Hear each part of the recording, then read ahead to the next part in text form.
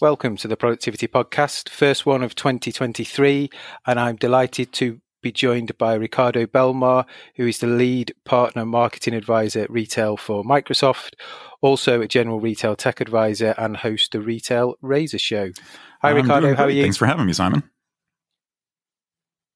And that's not a British accent, I detect. So where are you based? So I am based in the States, as you might guess, just outside the Washington, D.C. area in Maryland. Excellent. And time of recording, warm, cold, we're snow, sort of snow? in an odd in-between state this week where we've had a slightly warmer than usual winter week, but with a lot of drizzly and dreary rain.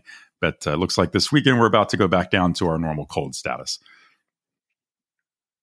Cool. So you've got typical British right. Yeah, winter weather, drizzly. It is kind of like that overcast. from my many visits to London in December and January. Welcome to our world. Welcome to our world.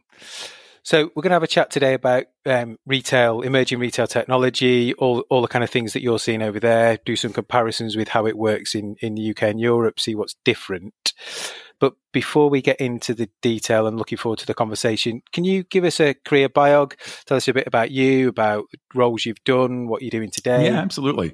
So for the most part, my background has been very much in the technology area as either product marketing area or a product management focus.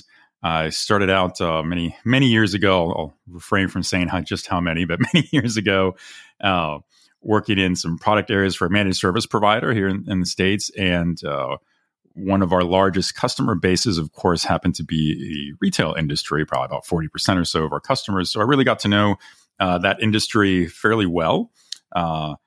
I ended up leading both product marketing and product management for that organization, introduced a number of managed services for retailers, things like ranging from data connectivity to security to digital signage to employee training solutions, managed Wi-Fi, a pretty wide range of things. From there, I spent some time working for an application performance management software company, where I was leading their product marketing. It was actually a European company. I was introducing them into the U.S. market. And again, very much focused on the retail industry.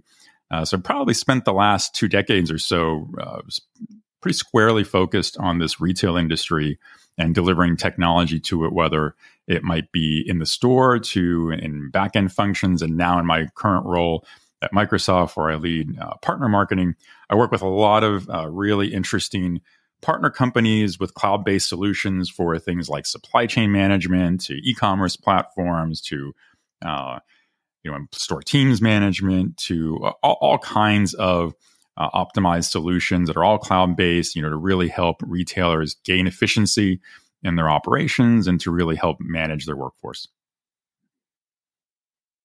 Excellent. So retail is a big key thread through all those roles, which is good because that's what we like talking about. And we're going to talk about kind of retail technology trends, emerging technology, and I suppose in the backdrop of current economic climate, which is impacting the world, retailers are looking for efficiencies.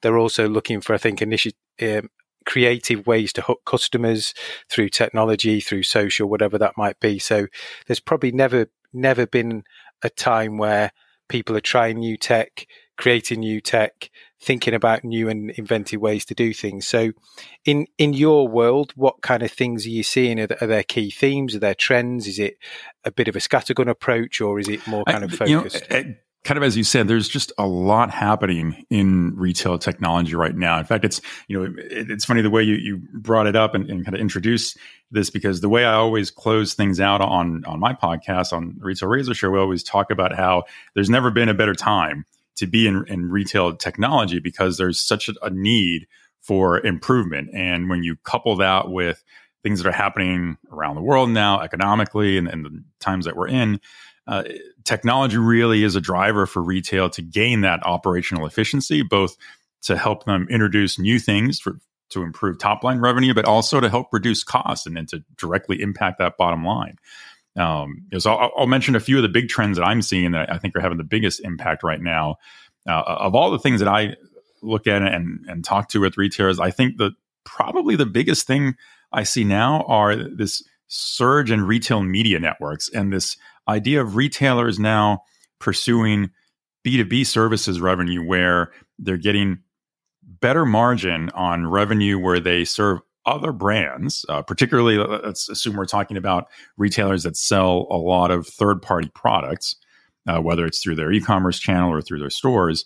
And this idea of now essentially chasing what Amazon has done so well in recent years, and that's selling ad capacity on their e-commerce platform to all the brands that are delivering products there, to really get customers to buy and to find and discover their product. And this has just been, I think throughout 2022, you probably couldn't turn around in any given week of the year without hearing about a new retail media network another retailer was introducing. It just seems like there's no end to how many of these there are. And what I find most interesting about this trend is that we're not just focused on doing this on their e-commerce sites now. I would say that the best retailers and ones most likely to succeed with their media network are the ones that are connecting the dots between ad units they have on product search pages on their e-commerce site or their marketplace, but also working with in-store advertising and other media networks that they can manage for the brands, and kind of almost to the point where that retailer is becoming their agency that's helping them manage the media buys. I think those are the ones that we're going to see more and more of this year. I'm seeing more technology solutions that help retailers not only run that kind of a media platform, but also to help optimize it and gain additional efficiencies in working with those external connection points that the better retailers need for that. So that for me right now is probably the top trend.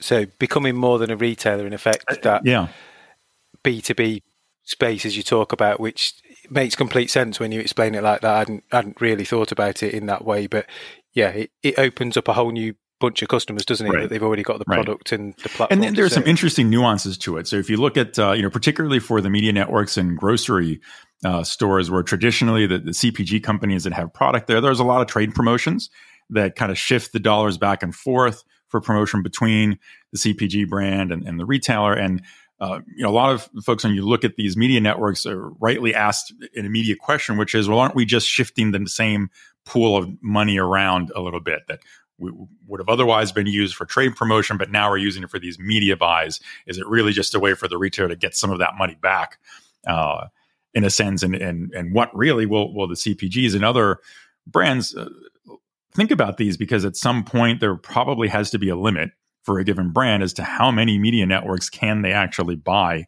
capacity into to promote their products. So we'll see how this shapes up.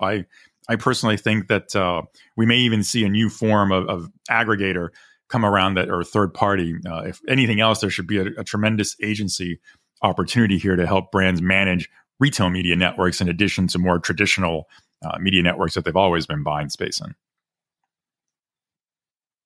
Yeah, an opportunity for someone to cash in for sure. And what about kind of more tangible things in stores? So over here, we're seeing a big rise in the use of electronic shelf edge labels. I know in Europe it's been around for a while because of more legislative needs. RFID has been, I know we've talked about both of these things for years, become a lot more prevalent, certainly in fashion because of the economy of scale in terms of stock counting accuracy. And I suppose the other thing we're seeing more here is, I'd call it colleague technology. So not necessarily giving them new devices or handheld terminals, but letting them use their own device, but giving them apps so that they can use their own device or the devices they're given to be as empowered as the customer that walks in with their iPhone or Android phone. Yeah, no doubt. In fact, I think all of the things you just listed to me are particularly interesting because that's where we start to see differences emerging in different regions around the world. So when we start to compare, for example, US and Canada to the UK and the rest of Europe, that's where we start to see differences. I think the electronic shelf labels, as you mentioned, have certainly been more popular to date throughout Europe than they have in the US and maybe in Canada. I expect that's going to change. I think there are new motivations. I think previously it's been the cost that has demotivated retailers from wanting to use those in big quantities in the US. But I think that pricing in general has just become such a big concern across the board for retailers, whether it's because of inflation or just general economic conditions, that ability to really be dynamic and agile in adjusting your pricing. There's some pretty sizable advantages to having electronic shelf labels for that. And RFID is an interesting one. I feel like many people are always saying, this is going to be the year, right? This is the year when we're going to see more and more adoption of that, primarily because what does every retailer really want to achieve? And that's as close as possible to 100% inventory control and understanding exactly what's in stock versus out of stock. And the more precision every retailer has on that, the better all of the other customer experiences are going to trickle out from that. Most studies will find that what's the number one issue on the consumer side is finding things that are out of stock when they want it. And best way for a retailer to know if they're truly out of stock, or maybe they have an item that they just can't find in the store, or maybe it's in another nearby store and they can get it for that customer. RFID for me is one of the technologies that can offer so much help in gaining that inventory control versus anything retailers have done before that has, let's face it, been a very manual kind of process that's just very error prone. Yeah, and I think we're seeing a lot of that in the UK, more around some defensive strategies. So because of the economic climate, shrinkage is up. So there's more shoplifting, more stock loss, internal and external. So it helps, I suppose, minimise, as you said, that where is the stock, or understanding what's not there and has it walked out without paying. But also reinforces the, if I'm going to publish my stock file online, it needs to be more accurate than ever. Otherwise, I just enable disappointment. And I think there has been, I think there's a number of retailers, particularly in the US and maybe more so, who have possibly been a bit fearful of the added or incremental cost in leveraging RFID, and have been looking at a lot of technology providers kind of hinting at them that, maybe computer vision will solve this problem for you. You can just skip over RFID in some way. And I think there have been some retailers that are experimenting with that and want to try it out. There are new use cases around autonomous stores and just general frictionless retail that lean heavily on computer vision. I think, as with a lot of these new technologies, the big hurdle to overcome is just cost. When we think about RFID, lots of people have different viewpoints. I could argue on a per unit, per SKU cost, maybe RFID is pretty cost effective and not that expensive. It's really a function of scale. If you're a retailer and you have, 100,000, hundreds of thousands of different SKUs because you're a large grocery, for example, you start to worry about any incremental cost because your margins are already slim. In apparel, I think the example you gave is where this makes a lot of sense, especially when there are so many specialty retailers that have that vertical integration and control over their product and supply chain, where it's easier potentially to leverage RFID. And then you don't need to worry about computer vision, which I would claim today is still a little bit expensive. Although if you go the route of computer vision, for example, from this perspective of solving your inventory control problem, you are potentially gaining other use cases that you can leverage from computer vision that might help you, whether it's as basic as loss prevention, or whether it's some way that can help your store staff do things more productively, more efficiently, because you can take advantage of extra computer vision processing. There are a lot of other possibilities that are open from that. Yeah. Interesting times, and as you say, it's been the year of RFID and electronic shelf edge labels. Probably for the last 10 years, the year before that. So, and I get it. They're both significant costs. I think there's a foundational element to how you may operate for me of how that unlocks lots of future initiatives, whether that be cost saving, price compliance, dynamic pricing, stock control. So again, it depends whether you're focusing on the here and now, which I think economically lots of organizations will be more short-termism in the next 6 to 12, 18 months. But actually, the world doesn't stop turning, and at some point it will become the hygiene factor that as consumers we expect, as PLCs and boards, they expect that to be in place because it's just part of the norm. Yeah, and I think also that if we look at retail brands that we would consider leaders, most of them are leaders because they look at technology investment differently than other retailers that are perhaps either lagging or suffering in terms of sales and top line revenue, or that they can't get their costs down because they haven't made that long-term technology investment that was necessary at the right time to get those gains when you need them.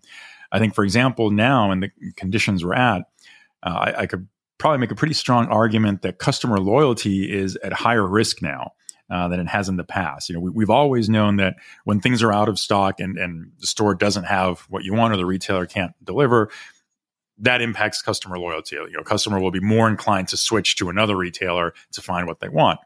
But now we've kind of come through this era the last few years where convenience all around was probably the number one factor that drove that customer loyalty. And that meant consumers became used to a lot of convenience factors. And it turns out that for retailers to deliver most of the convenience capabilities consumers want, it requires a pretty meaningful technology investment to not just get it right. And by getting right, I mean doing it in a way that enhances that customer experience versus hinders it, but also gets it right in a cost-effective way. A lot of retailers during the pandemic invested in technology to quickly and rapidly deliver these kind of conveniences consumers wanted, and they worried less about the operational efficiency. So now those retailers are coming around and saying, well, I need to really focus on that piece of it because I can't continue to support this high-cost approach to deliver conveniences that I can't take them away now from my customers, because customers will drop their loyalty to me and go somewhere else. And if there's probably one area where this, I think, is surfacing more and more, especially now as we're coming out of a holiday season, it's around returns and customers returning merchandise because, my typical favorite example in apparel, right? Customer who doesn't go and buy in the store, but they order it online. They may order 2 or 3 different sizes because they don't know which one's going to be the right one, and then they return the others. And this is becoming a massive problem for retailers in general.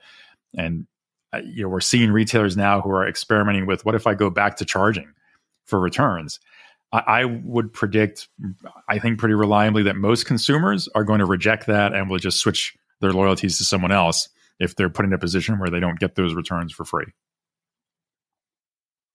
Yeah, no, I agree. And we're seeing that over here. So I think, I can't recall off the top of my head, there's a couple of retailers post-Christmas who've announced they're going to start charging for returns. So lots over here. I mean, I'm that typical person you've described. If I'm not quite sure of the size of the jeans, I'll order the size above, below, and the one I normally have, because what the cost isn't with me, because I know I'll get my money back for the 2 I don't want. The cost is with the retailer to pick it, to send it. They probably give me a free returns label or let me drop it off at store.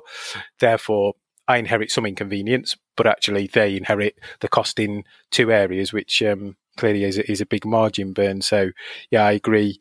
Cost of delivery, transport, I think will increase. Cost of return will increase, which ultimately will drive that behaviour down. Or, as you say, elsewhere. If you're a particular brand that only sells through their brand channel, then you've probably got a monopoly and the customer has some choices to switch brand, or they have to buy into it. But it may well become more of the norm. That's right. Yeah, no, absolutely. So you kind of, to summarize that part of the conversation, lots of investment into the customer focus side over the pandemic and coming out.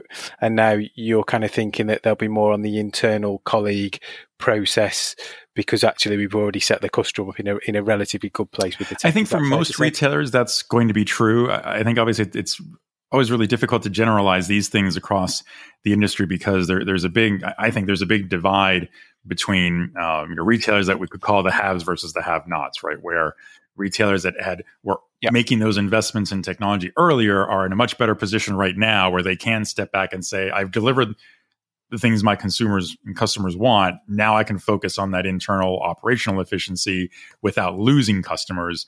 Whereas the ones that were either late making the investment or didn't make it at all are now really caught in a bind, because if they could lose customers if they're not invested in the customer focused capabilities versus those internal ones. So they may have to find a better balance between the two to kind of minimize any negative impact on their customers that way. Yeah, absolutely. So it's always easier to kind of be just behind the curve, isn't it, than try and catch up, because the cost becomes incremental and sometimes unpalatable, especially when economic conditions as they are.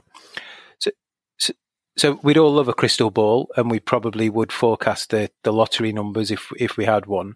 But if we cast our minds forward kind of 5-10 years, what do you think the retail technology landscape looks like then? Is there going to be just more of the same and people honing this technology, or will there be some big breakthrough in some other technology stream? I would say there's certainly going to be a significant amount of evolution in what we're seeing today that's just going to get better in terms of the type of experience and convenience delivered to the customer, better in terms of the cost efficiency for the retailer to deliver that experience. I think there's some wild cards, and that's maybe the best way I would describe it. So probably the biggest wild card that gets most of the hype is the metaverse. What will the impact be 5 years from now of the metaverse? This past year, we saw, I'd say, a fair amount of experimentation from brands and retailers of just feeling out what will customers accept.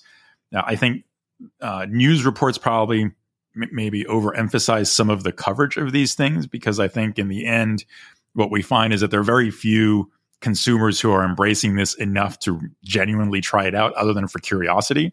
So I think most of these experiments that we call successful, it may be too early to really claim that they were successful. I think for a number of customers, certainly if we look at what the media focuses on, the virtual reality nature of the metaverse seems to always get the most attention.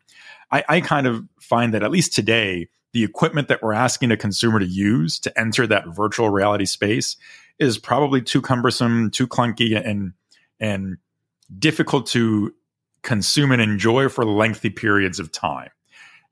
So if you're asking a customer to do this for maybe 30 minutes versus 3 hours, that's probably okay. But I think you'll be hard pressed to find consumers who are willing to say, I'm just going to hang out in the metaverse for the next 3 to 5 hours of the day without feeling a little bit clunky, overwhelmed. And in many cases, I think people get disoriented wearing these things. So I'm not sure that that's the direction it will go in. I personally think that the use of augmented reality technologies are what's really going to advance in these next 5 to 10 years, to the point where we've seen bits and pieces of examples of this. I think I would say the most popular example has been in the furniture category, where I want to see what a piece of furniture looks like in my home, and I can use through AR capabilities, either a smartphone or a tablet, or something that lets me see it on the screen, what it would look like in my environment. I think if we advance that technology even further, and just think of overlaying any kind of augmented reality anywhere that a consumer goes, and hopefully not in the sense that we just get bombarded with advertisements like we've seen in the movies, because that might be more of a negative scenario for people. But I think there are lots of things retailers could come up with leveraging AR technology in the next, let's say, as you said, 5 to 10 years, that will really enhance and improve the shopping experience for consumers. So I would look to that. And then the other thing I think will really change, if we go back to the early days of mobile phones, right, we saw how that changed how people shop and how people buy, because they have access to all these digital channels through their smartphone. I think that's going to continue to evolve. And I see more reference now to this concept of anywhere commerce, where it doesn't have to be limited to my smartphone. I think we're going to see more and more integration into cars, potentially maybe even in public transport and other areas where consumers are typically finding themselves, where your personal device isn't necessarily what's required, but there'll be some element of technology that creates an ability for you to experience commerce no matter what you're doing and where you are, much more so than we have the ability to do now, where for the most part, we're all tied to a smartphone to do that today. So I think that's a big area of improvement. And there's probably some overlap there between what the metaverse can enable and this idea of an anywhere type of commerce that creates these really immersive experiences where the act of buying something for the consumer will just start to feel even more natural, to the point where it's just something you do. It's not a specific thing you go out and say, I need to go shopping for something. I need to go buy something. You're just going to do it. Yeah, the metaverse, I've not probably quite got my head round living in it, if that makes sense. And there's things, isn't there? There's crypto, there's NFTs, there's all those other bits which sit around and support that. Absolutely, augmented reality, 100%. Get that. Can conceptually see it. And as you said, certainly the furniture industry, flooring, where you can overlay it in your room and you can see how that works, is a massive step forward. I suppose the doom and gloom merchants would say, well, it's all going to implode, the internet will close down, and we'll all be back to cash. Right. I'm not an advocate of that view at all, but yeah, somewhere in the middle. And I wonder if the kind of whole payment piece will be more driven by an increased consciousness of personal data and security. So whether it becomes, I don't know, a chip on the end of your finger, retina, whatever it might be, but something that's so personal, we don't need that device, because there's always that concern of who's doing what with my data, who can access that data, is there a breach of that data? We've seen various big organizations have ransomware attacks over the last 12, 18 months. So I don't know, in the back of my mind, I'm wondering whether personal data and security drives some of the leaps in that area and pushes the technology rather than the technology pushing us. I think it does. I have to agree, there's much more visibility by consumers now into their personal data and what happens to it, especially as we get into younger demographics. There's more awareness of these things. So I think just the natural flow of time is going to cause people to be much more aware of these things and be much more concerned and directly wanting to take action about it versus just being passive, as I think for the most part we've all been in up until now, and just waiting for the technology to fix things for us. Whereas I think we're going to find people want to take an active role in ensuring that they have that control, they have that security. I'd like to think that as over time people become more self-educated about what the implications are and what these different components of the technology actually mean, that it becomes harder for the platforms and organizations that are running those technologies to take advantage of people in a sense. I think, we could argue that the quick rise of social media platforms, for example, are what really brought this idea of what's happening to your data to the forefront and caused people to be more aware about it. I'm not sure the balance has been found yet. I think this is what I find interesting, because most retailers will find when they look at their demographic segments and ask the question, well, which demographic is more tolerant of what I can do and learn from their data versus others? They're still, I think, finding discrepancies there where it's tough to generalize and say, if the younger generations are more aware of this, are they more willing to let me use their data or less willing than older generations that have less awareness? And there seems to be a lot of variability in that. So I think a lot of these things come back to, what do we mean by brand loyalty? Well, how does a consumer define loyalty to any sort of brand or retailer or business in general, frankly, when looking through that lens of personal data? What impact does that have, and how you leverage that loyalty and apply it? I think that's what organizations are really going to have to look at.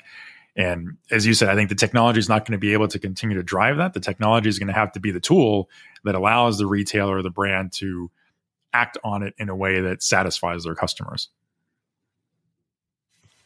Absolutely. And kind of just before we close, where does the kind of store colleague of the future sit in all of that? Is it one size fits all, or do you think we're going to start to see retailers shape it by different formats, scenarios, brands within brands, as we talked about the B2B stuff earlier? Yeah, I tend to think that we're going to see more development in terms of skill sets for store teams and store employees, and as well as retailers doing more with varying store formats, which again is going to cause a change in what the skills need to be for those store teams. I think the issues we've seen around labor shortages, which I think appears to still be common across geographies, I don't see those going away anytime soon. And that means that retailers have to find ways for these job roles to be more enticing for people to want those jobs. I've given examples in the past, in conversations about live streaming, for example, where I can see retailers looking to have specific roles within their store teams of who owns the live stream. You're going to have certain individuals that are really good at running live streams that cause lots of customers to buy things. And that's going to be something that, a store team, a store frontline worker puts on a resume that says, hey, I know how to drive live streams and increase conversion that way, versus just, I know how to operate the point of sale. I think those types of skills are going to become more important. We're going to see more variety in those skills. I think retailers are also, this is sort of like our discussion about the RFID, is that how many times has it been the year of the RFID? I've seen before where so many years we've said this is the year that retailers will invest in their store teams and training and technology and things. I think now we're finally at a point where retailers have no choice. If they don't do this, the jobs won't be enticing enough that they won't draw the workforce in that they need to have to deliver the customer experience they want. And yes, there's a lot of debate right now around automation and autonomous stores, and can retailers use those technologies to eliminate labor in the store? I still take the viewpoint that the end goal there is not necessarily to just flat out eliminate labor in the store. It's eliminating certain job functions so that the limited labor that the retailer may be capable of hiring for their store can be focused on much more valuable customer-focused activities than the less valuable, time-consuming, and tedious tasks that they can just eliminate through automation and technology. Exciting times then if you're working on the front line is the summary. I hope so. I certainly hope so. I think that across the world, the pandemic has really highlighted what that environment has been like for frontline workers, especially in retail environments, where I think most people took for granted that those are just people who will always be there when you need them. And now I think people view that in a different light when they realize that if not for those frontline workers and having kept these stores running during the pandemic, that would have been a lot harder for everyone to get those essential supplies and things they needed just to continue to exist and survive the pandemic. Agree, absolutely. So I think we could talk all day because we share lots of common thoughts and maybe some slightly different ones, which is always good to chew over. But if we pause there, final question from me, which everybody gets on the podcast, is what's the best bit of business advice you've ever been given? Oh, that's a great question. I would say, the best advice has always been to know when to listen versus when to speak. And I say that in the context of anyone who has to engage in customer meetings in a business environment, really needs to take to heart knowing when to listen to your customer versus when to speak to them and tell them things, where you're hopefully you're asking more questions than you are making statements, because the customer is inevitably always going to know more about what they need than you do. So if you're not listening to them, then you're not likely to meet their needs in the long run. So that for me has always been the most significant piece of business advice, is knowing when to listen. Yeah, love that one. And we'll put in the show notes link to your LinkedIn profile if people want to reach out, and a link to the Retail Razor show. So again, I'd urge people to kind of log on, subscribe to the channels there, and listen to your podcast as well. Any other channels you want people to contact you at? Yeah, those are the best ones. I'm most accessible via LinkedIn. I would say, you can also find me on Twitter. It's Ricardo_Belmar. So I'm also active there. Amazing. Ricardo, I know you're a busy man. Really appreciate your time and your thoughts today. It's been great to catch up. Thanks, Simon. It's a great pleasure.